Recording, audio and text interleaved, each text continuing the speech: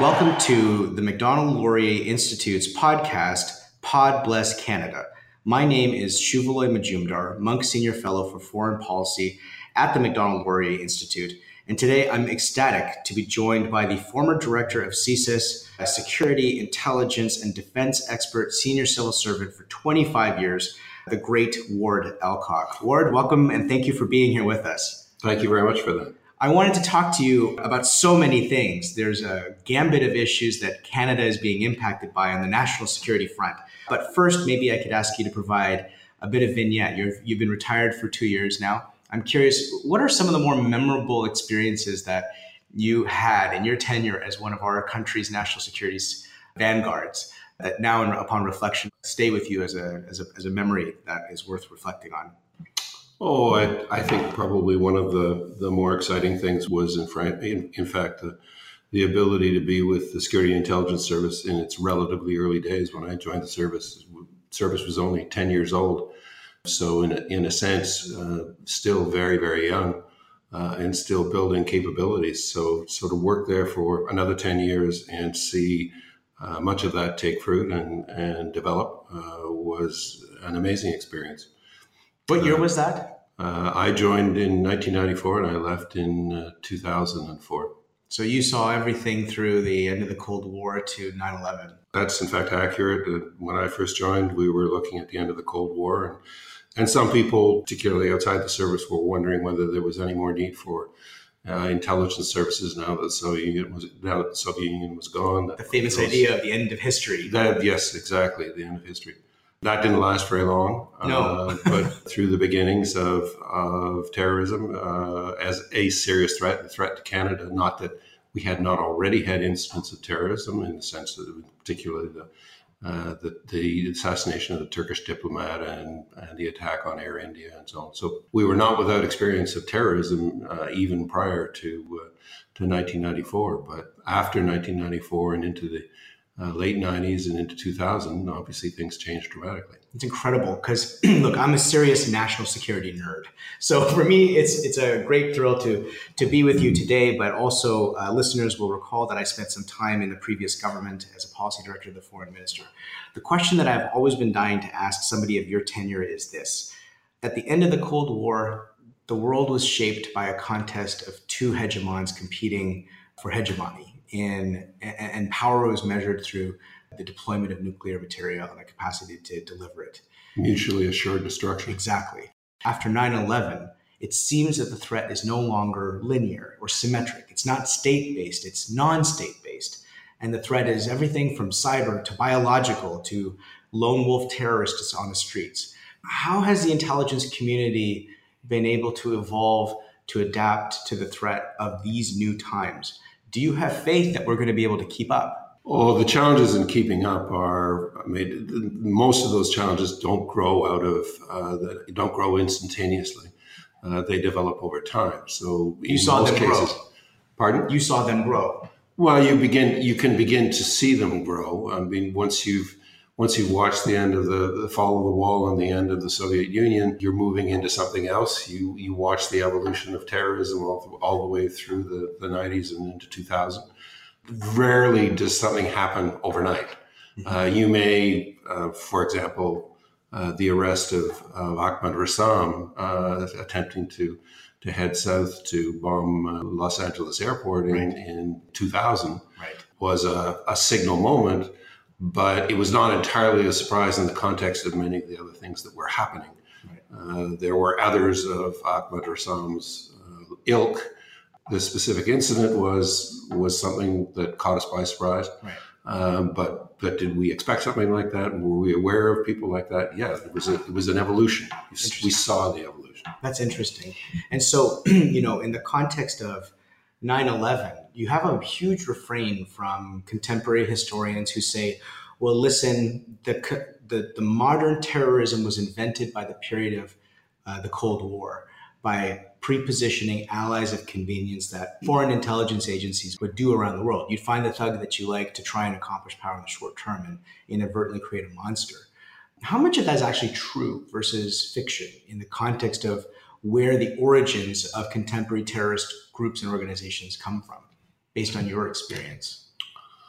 It's not the only source. Many of the early individuals that were of particular concern to us came not out of Afghanistan, came out of North Africa, Right. With a different kind of experience. But very quickly, many of those people did filter into places like Afghanistan, which was in some respects the result of the individuals, the people who were recruited essentially to help fight the war in Afghanistan against the Soviets.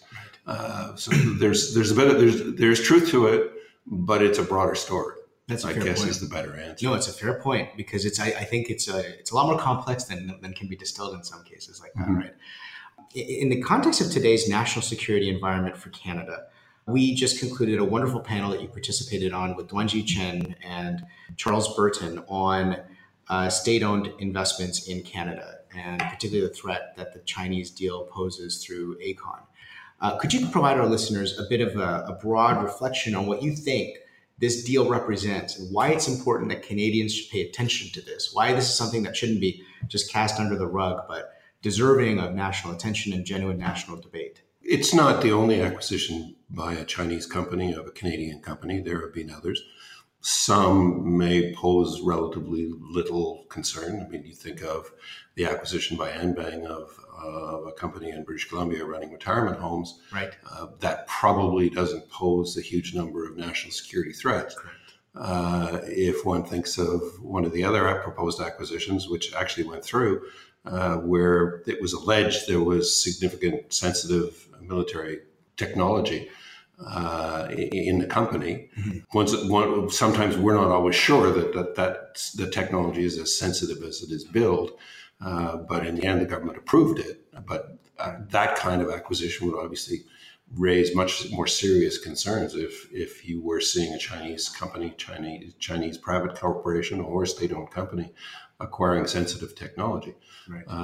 ACON, which is the current example, Right. Is a major Canadian construction company.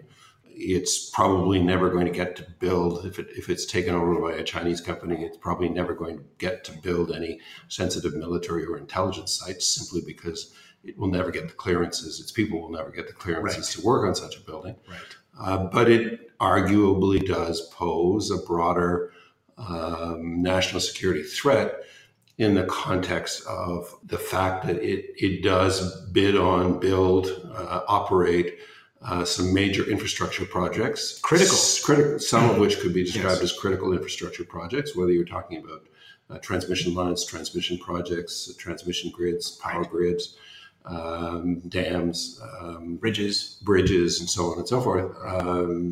That does begin to raise questions about national security and whether you do want a Chinese state-owned company actually building those bits and pieces of infrastructure in the future. This concern you have, it's not about the quality of Chinese or Canadian construction through ACON. It's something deeper, right?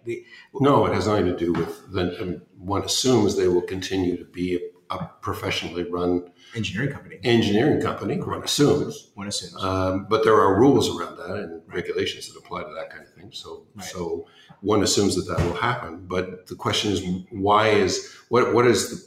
if ACON is acquired by a Chinese state-owned company,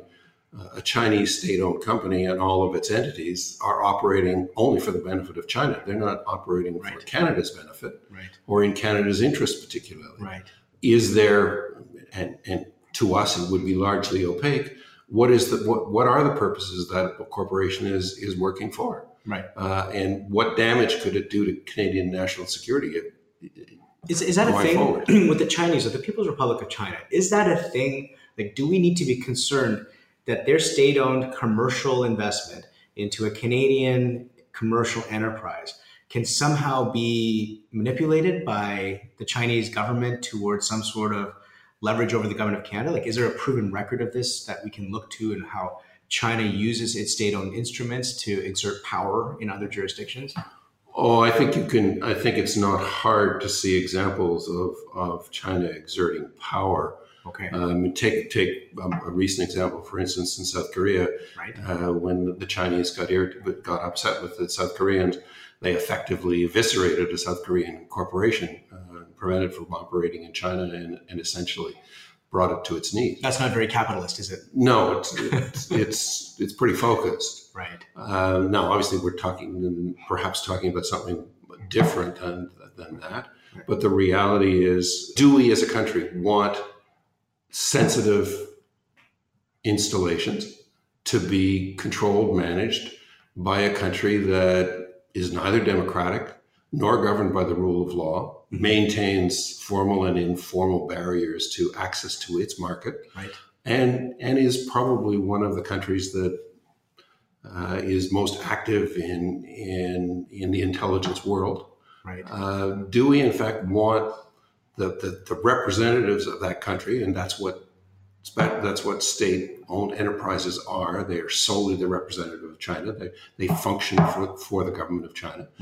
Do we want them running our sensitive infrastructure? This is a great question to ask somebody who has 25 years of experience in this space. Because, in this period, there was a great debate in the 90s and well into the 2000s about China as a rising economic partner of the West.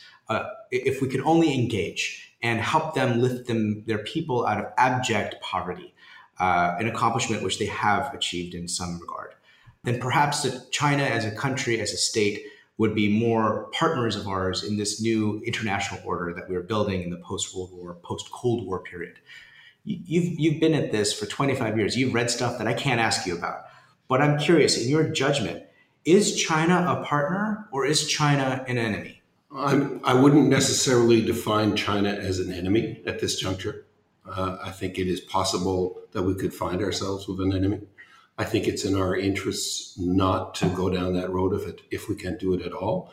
But having said that, avoid making China an enemy at any cost. Avoid making China an enemy. Having said that, it's also clear that the bargain we thought we were moving towards with China is really no longer on the table. Xi Jinping is now dictator for life. Why is that? Hard to say, because it's something the Chinese have decided, and so it's not within our control. But it would appear that the illusions that we may have cherished about China moving progressively, inevitably, to some sort of reform that would make China look something more like a Western state than a state run by the Communist Party of China, it was largely illusory. So what do we need to do to try and understand that when we look at a commercial initiative from China, that it isn't commercial in the capitalist, market-based, democratic construct that we understand? No. I think there's a profound disconnect in how we look at China because of the rhetoric of the last 20 years in describing the Chinese experience. How do we deal with that? With difficulty. I mean, the reality is it's unlikely that any country can be successful dealing with China entirely on its own. Perhaps the United States, but most of the rest of us are going to find the the power of the Chinese economy and power of China itself hard to resist. So what that really means ultimately is, I think, we need to work with others. But we also, I think, need to start to be honest and clear with ourselves about what our views of China are. And actually have some discussions about what is and what is not acceptable. To see it as it is rather than what we wish it to be. Yes. Do you think that the current challenge that Washington and the Trump administration is posing to Beijing, to President Xi, on trade wars, on the capital that Chinese hold in the American Treasury, on microchips, is this a good thing right now, or is this a bad thing right now? Is this something that needs to be brought to head, or could there be a more sophisticated way to engage this truth about China as it is? I think the worrying part about what the American administration is doing is not so much that they are challenging some of the positions of China, because probably we should have challenged some of them over the years and may have to more in the future. The question, I think, really is whether the American approach is actually thought through, or it simply responds to the whims of one man whose understanding of the broader, deeper issues may not actually be very great. We'll see. That remains to be seen. Yes, it does. Now, in the context of the national security threat environment for Canada, we spent a lot of time talking about China. Is that outsized, or are we right to be so focused on China as a national security threat for Canadians and for Canada? Are there other threats that we should pay more attention to? Or is it getting the right amount of attention it deserves in our national debate? There are a range of national security threats, and terrorism is a national security threat. Exactly. So not one that you want to lose sight of, particularly in this day and age. In terms of state actors, I mean, the reality is China would come awfully close to the top of the list as the potential for national security threats. But the Russians are still out there. They still operate around the world about as aggressively as they did when it was the Soviet Union. And are making efforts to sharpen their power, their ability to act internationally. Let's talk about this for a bit. So it's not without they're not without challenges. No. Let's talk about this for a bit, because you came into this at the end of the Cold War, where you saw perhaps Russia kind of at its apex in its capacity to deploy its power around the world. Today, Russia is an economy that's 2 trillion and shrinking, not growing. In so many ways, it is accused of being China's gas station, a client state to China. It has this outsized role in places like Syria and Ukraine, and in the cyber realm, in information manipulation, that is really quite state of the art when you compare it to the other kind of tools that different governments use from around the world. What is your observation about Russia today and how it sits in terms of its relationship with China and what it means for Canada? I ask this question because in Canada, public policy leaders are debating engagement with Russia, free trade with China, diplomatic relations with Iran. And then you have a different perspective, a very different perspective. Which of these two would you say is the right path? Is it a blend of the two? How do you approach these belligerent powers, particularly when you're looking at the Russian context in places like Ukraine and elsewhere? I think that the problem with the Russians is that while one would hope to have the capacity for diplomatic engagement, what was it? Winston Churchill said, "Jaw is better than war." Fair point. Yes. Okay. Talking is not necessarily a bad thing. It's not so much the talking; it's what you do about the talking. Russia is a challenge. Its ambitions exceed its real capacity in all likelihood, but Putin is what he is. He's a former intelligence officer. They calculate very carefully and can be expected to be very careful. I mean, they will use every tool in the toolkit to advance the interests of Russia. Are they interested in going to war with the West? I doubt it. Right. But the reality is we can't expect them unless we are clear in our signals to them about what we will accept. We can't expect them to simply toe the line. Right.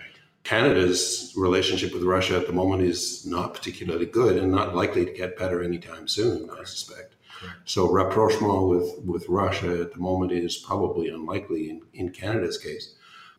Iran, not to talk to Iran is not necessarily a success.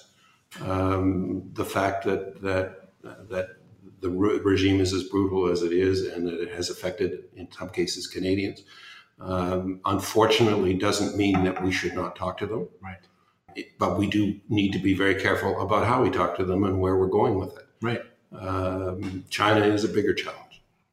So in that context of Russia, Iran, and China, in your mind, China is the bigger challenge. China is a much bigger challenge, yes.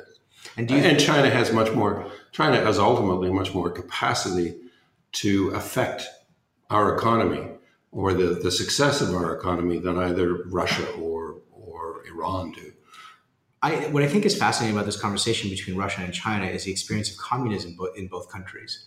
In one country, communism collapsed and was replaced by a kleptocracy, oligarchical kind of network. Well, you can also argue that Russia was always a criminal conspiracy. Interesting. I mean, in some sense, it didn't suddenly become criminal. Right. It was already, in some respects, the criminality was the grease that made the system run. Would you say that was true for Joseph Stalin's Russia? I wouldn't want to pick a date at which it became more criminal than a legitimate administrative organization, but the idea of the fixer and the need to have sort of the criminal grease or the grease in the system is an old Russian idea. And do you see that as a contemporary Chinese idea? Criminality in the Chinese system is there are lots of indications that criminality within the Chinese system is also there, but I don't think you could say this. I don't know that you could come to the same conclusion about China. Interesting. at this juncture. Although the current campaign, depending on how you see it, is it really Xi Jinping getting rid of challengers, or is it really wreaking havoc on the criminal elements?